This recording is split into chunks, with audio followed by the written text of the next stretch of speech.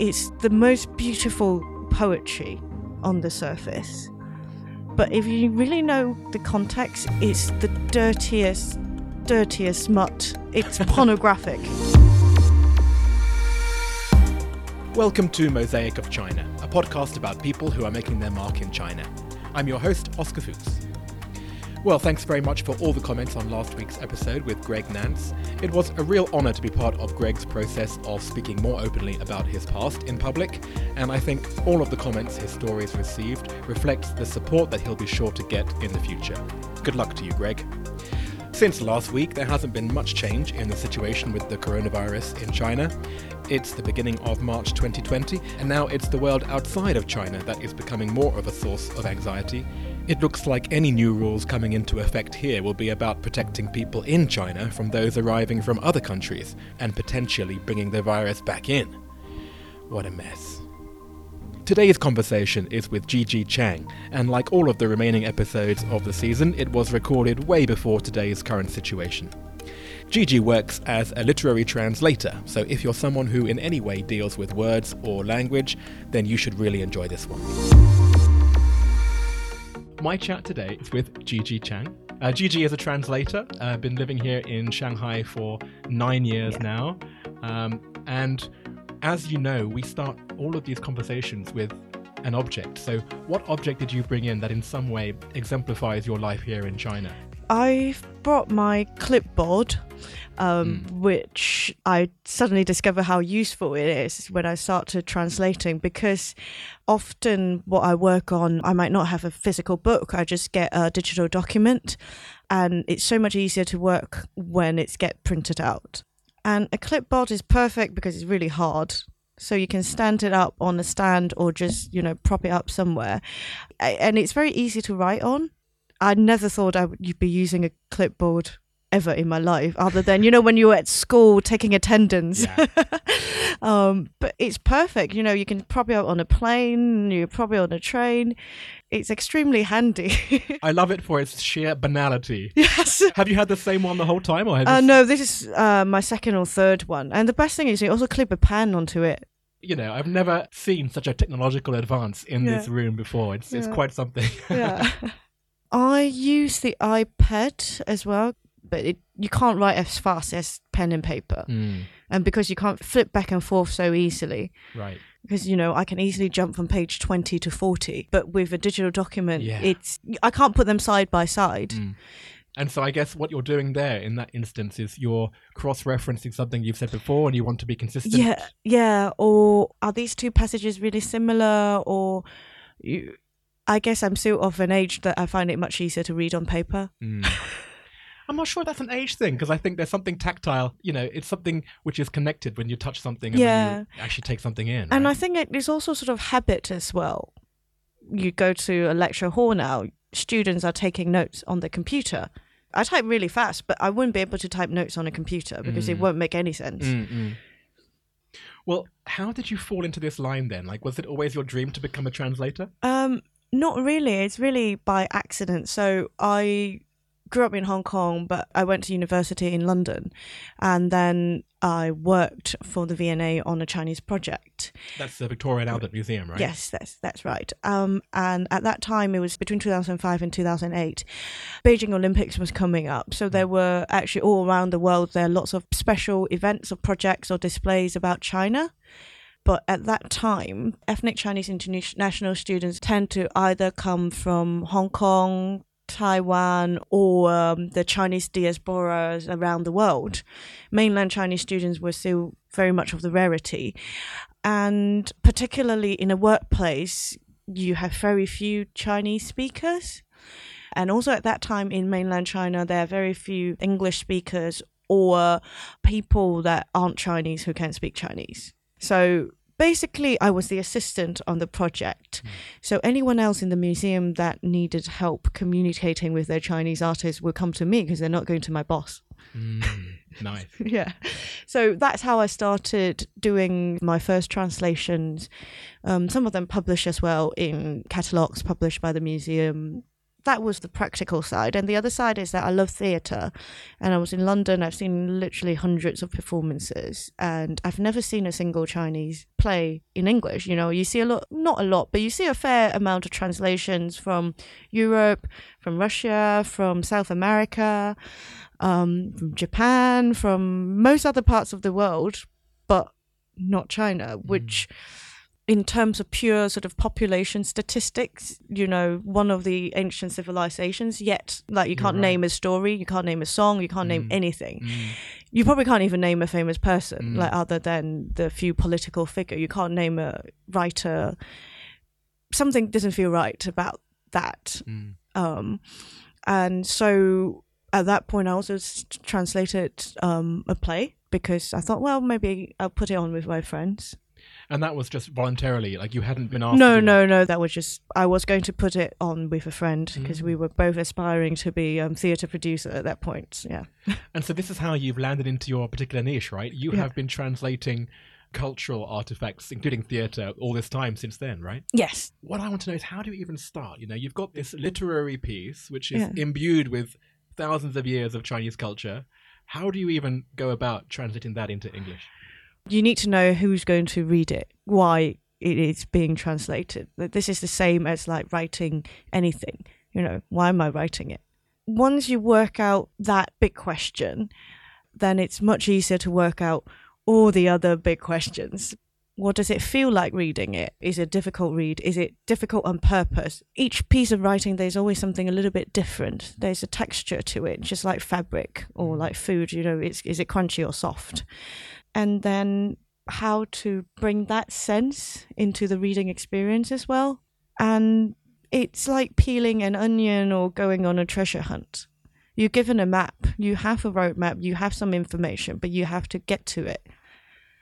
And are you influenced just by the words on paper, or is it also a function of meeting the author or just knowing the context? Sadly, I mean, a lot of what I work on now are works from the past, but you can still find out a lot about them by reading the text. You know, that person, it exists in those, between those words. Right. And interestingly, when you say peeling the layers of the onion, how many times do you have to read through until you find that, okay, I'm getting the sense of it? Or does it come even on your first read? I personally tend to read the thing through before I start, because mostly I just don't want surprises that I didn't expect. And then, you know, I've gone down this direction, and then right at the end I realise they've actually gone down the other direction. And sometimes it's very difficult to backtrack because you set your mind on something, then you have to completely, you know, uproot yourself and rethink everything, which is quite difficult. And did you learn that by experience, or was that something which you innately knew from the start?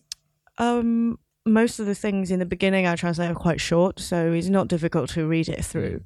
And when I was younger, I absolutely love Harry Potter. Oh, right. And you can see, because as she writes, I think she intended to go say right, but the story eventually went left. And then you can see like the loose ends hanging down because you know the story so well. And I wouldn't say it's a short form. It's a natural process because, you know, like a human being, you know, identical twins, you have exactly the same genetic makeup. You grew up in the same family, you still end up being different people. It's a little bit like that. So if you know where exactly everything is going to go, then the surprise is only going to be small within the text. Got it. Okay, well that's the process writ large. What about then the minutiae? Like, can you give us an example of one of your recent translations where, you know, you really had to wade through something quite dense? So the book that I just translated and just came out is called Legends of the Condor Hero by Jin Yong. And it's a book that's been written in the 1950s and been read by literally millions of Chinese, made into very popular TV shows in Asia as well.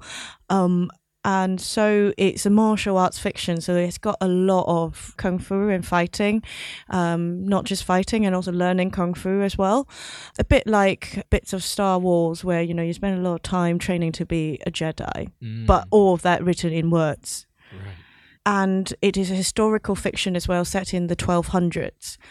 And with Chinese martial arts, it's all rooted in Chinese classics, philosophy and Taoism and deep stuff like that, which no one is particularly familiar with unless you're a specialist. Even in China? In China, like we would have an idea, but you wouldn't know the content. So some of it is, for example, the Kung Fu master teaches his disciple a move. But these are like high-level ultimate moves, so it is not like an outside slap someone or smack someone or punch someone. Right. It's all about channeling internal energy and qi and things that are very, very abstract. You can't see and there's no movement. And there was this one particular passage which gave me headaches for days, is that the master explaining this move verbally by quoting Chinese classics, but he's also saying this actually out loud to his student. So first and foremost, if you're translating or writing a speech, it has to sound like speech. The individual sentence structure still has to be speech-like. I think we've all seen movies where that hasn't been done very well. Right? No, yeah, and you're kind of like, what? Yeah, interesting. Yeah, so there's that. So something got to flow naturally. There's a speech rhythm and sentence structure and length and pauses. So that is a very particular way of organizing information. And then at the same time, we've got this talk of abstract flow of energy. What can I draw on that can explain? Is it blood circulation or breathing? Something that I can use as a model when I think about it. And then lastly, I have these quotes from the old classics. So those got to sound a bit different from everything else he's saying as well, because they are different. If you quote a line from Shakespeare, you can hear the textual difference, even though we still use all the words, and we might even use that sentence structure. It's the whole cadence of it, right? Yes. So it's sort of trying to get all of that in within the package or the limitation of natural speech. Right. I mean, that's exactly the kind of jigsaw puzzle that I wanted you to try and unpiece. And how does that come? Do you have to look at the text, then you have to have a bath or go for a run and it suddenly comes to you? Or do you just sit there and you have to try and drill it into your head? So I didn't used to work like this, but now I just put down the meaning as much as I could and then probably go off and do something else. And then come back and try to shape it like kneading dough. Keep kneading until it forms. And keep trying this, trying that, trying this, trying that, cutting, pasting, turning sentences, around, moving them up and down until you get there. Do you use dictionaries and thesauruses, or do you try not to? I do use dictionaries and thesauruses. I've got probably 4 or 5 open at the same time. Yeah. You might not use the words they suggest, but they can prompt your mind to think of other things.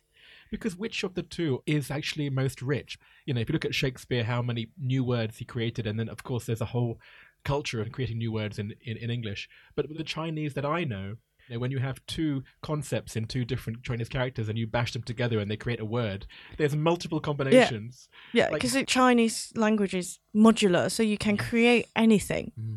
That sometimes makes it quite difficult to translate. But at the same time, you also have a freedom. Ultimately, you're working for both the author as well as the reader. And also yourself. And myself as well, obviously. But it has to be understood by your particular reader or audience. So they will help you make a lot of decisions on what to do. Interesting. And so when you do have a problem, do you collaborate with other people? Or how do you, when you really do reach a dead end, how do you finally solve it? So with this novel, I'm translating with another translator, Anna Homewood, and she translated the first volume. In fact, she probably dealt with the biggest and toughest questions of style and tone. So when I translate, my difficulty is understanding how she came to the system, but the system is there. So I need to find the tools and use it rather than completely create the tools myself. But obviously, as the story progresses, then we have new characters, we have more powerful kung fu. I then will have to use her tools to create new tools to get to these new concepts. Right. Yeah. So you've almost got another extra master. You've got the author, the audience, and you've got the other translator. Yes, but usually translation is quite a lonely work because, you're just with yourself. If you're lucky, you can talk to the author as well. So it's really nice to have like a team. The two of us, we can talk through problems, and if you're really stuck, then the other person might have a better idea. By talking about it, it already helps. Yeah. And then eventually you will find a solution because you have to. Well, I guess that leads me to my last question in terms of the collaboration, because I'm guessing that this is where there could be the biggest problems when it comes to translating, especially, as you said, if the author is still alive. Like, can you think of any moments where things haven't gone so smoothly in your process? I think a lot of the times will be when you're working with someone who has never had anything translated before. So say, someone have a product and they needed it translated into English. Some people might want it very, very close to what they've written in, say, the Chinese, but it might not work for that particular market because of the different ways people understand things culturally. How you sell things, or how you market things is different. It's almost like an anthropological experiment. Yeah, so it's much more cultural rather than language. Yes, I can give you more or less the same thing, but the result would be very different. So with that sort of experience, sometimes you might get your collaborators not seeing that cultural difference point. This is beyond linguistics or language, and they might insist on doing it their way. But that's when it gets quite difficult because you don't want to do something that isn't going to work. But then you try to explain, they might not understand, or because it's the first time they do it, they didn't understand because they haven't seen it fail. And then the next time they do it, probably the same person won't have the same problem as well, right? Because they learned. It's something that you have to learn by being in between cultures and move around, and it's always difficult for someone to trust a complete stranger entirely with their baby, basically, right. To convey, who they are. Right. So I think it's also a matter of trust, and this is something that comes with, experience and failures. Right. Well, thanks so much. That's fascinating. Now, part 2. What's your favourite China-related fact? So I said I love theatre, and some years ago I discovered that Noel Coward wrote Private Lives in Shanghai at the Cathay Hotel, which is the Peace Hotel. And I think he got a cold or like influenza and he got stuck. It just, this sort of utterly sort of very English, upper class play is written in Shanghai in 1930. Wow. Question 2. Do you have a favourite word or phrase in Chinese? No, I can't say anything in particular, but I just love the versatility of the language. It's very, very versatile. And the illusions it could make. Something that I was working on quite recently is the most beautiful poetry on the surface.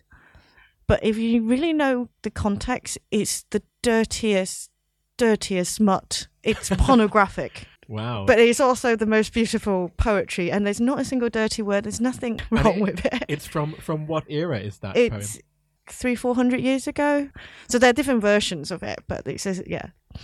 Well, I should have known not to ask a translator about one favourite phrase in Chinese. As I was saying it, I knew, wait a minute, you're not going to give me an answer I want here. Yeah.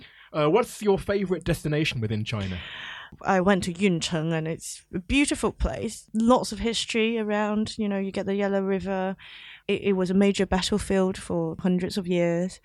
There is one of the few surviving Yuan dynasty temple there. Right. Awesome. If you left China, what would you miss the most and what would you miss the least? Definitely Cantonese food. Grew up that region. Yeah, but I mean, when I think about Cantonese food, that's the food that you can find the most outside of China. Yes, but most of the time you can't get the ingredients right, so it never tastes right. Yeah. Right. Is there anything that still mystifies you about life in China? People can really spend and shop. Oh, yeah. Like, Especially when I was still working in like an office, building environment. You kind of go out at lunch with colleagues and just like, why are you looking at that? That's really expensive. That willingness to spend still mystifies me, because I think in my mind I'm still a poor student. I haven't quite left that mentality yet. Right. Isn't that funny? Because actually the reputation of the Chinese in general is that they're good savers, but you're right. They're good savers and good spender at the same time, which is, I think that is a philosophical question. So where's your favorite place to go eat or drink or just hang out? Well, my go-to restaurants if friends come to town in Shanghai would be Spicy Moment on Wuyuanlu. It's a Hunan restaurant. I particularly like it because it's very difficult to get good Cantonese food here. Good in the sense that Cantonese food is not just about ingredients or taste or flavorings, but you have to fry everything on a very, very, very, very hot wok.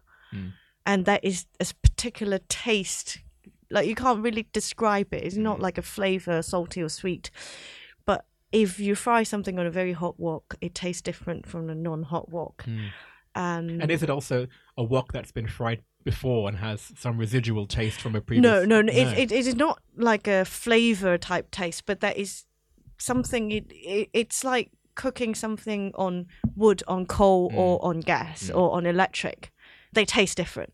And I love that restaurant because even though, Hunan food tastes very different from Cantonese food, but that taste of fire is in it.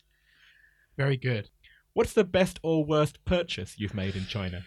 Well, it's not exactly a purchase, but I would say adopting and rescuing our dogs and cats. Right. Go on then. What's the menagerie? We adopted one dog off the internet because we saw the picture and it's very cute. And then we kept thinking about that picture and then eventually reach out. And the dog hasn't been adopted, a poor thing. He was 8 or 9 years old when we adopted him.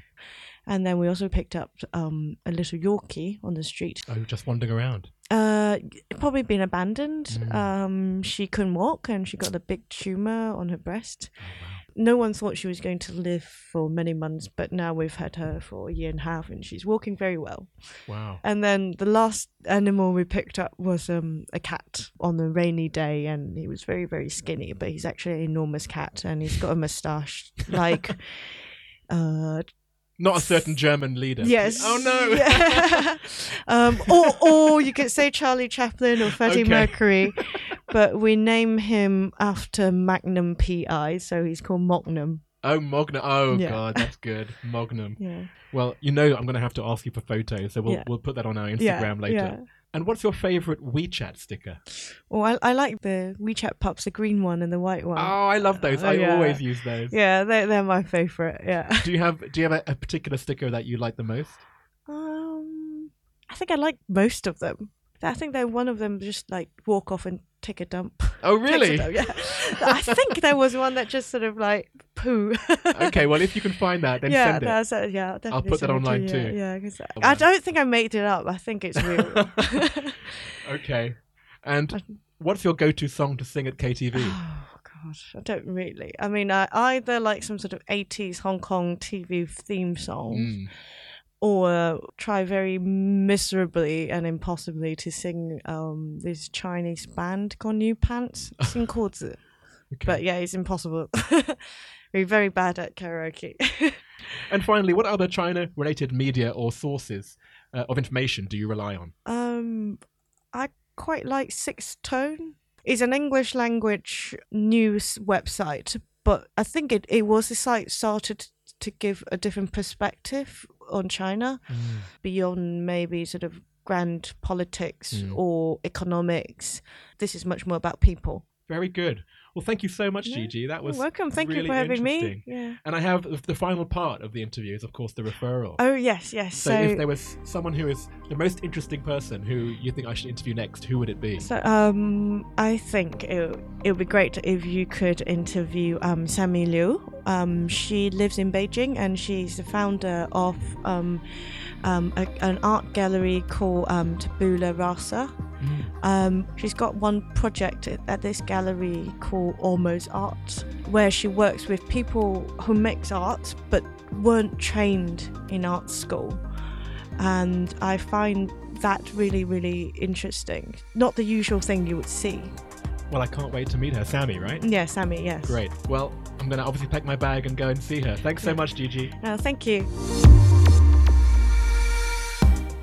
So, part of the fun of recording this series has been in seeing the random connections between guests. In the case of Gigi, the answer that she gave about her best purchase in China being her rescue pets was the same as the answer given by Eric Olander, the journalist from episode 3.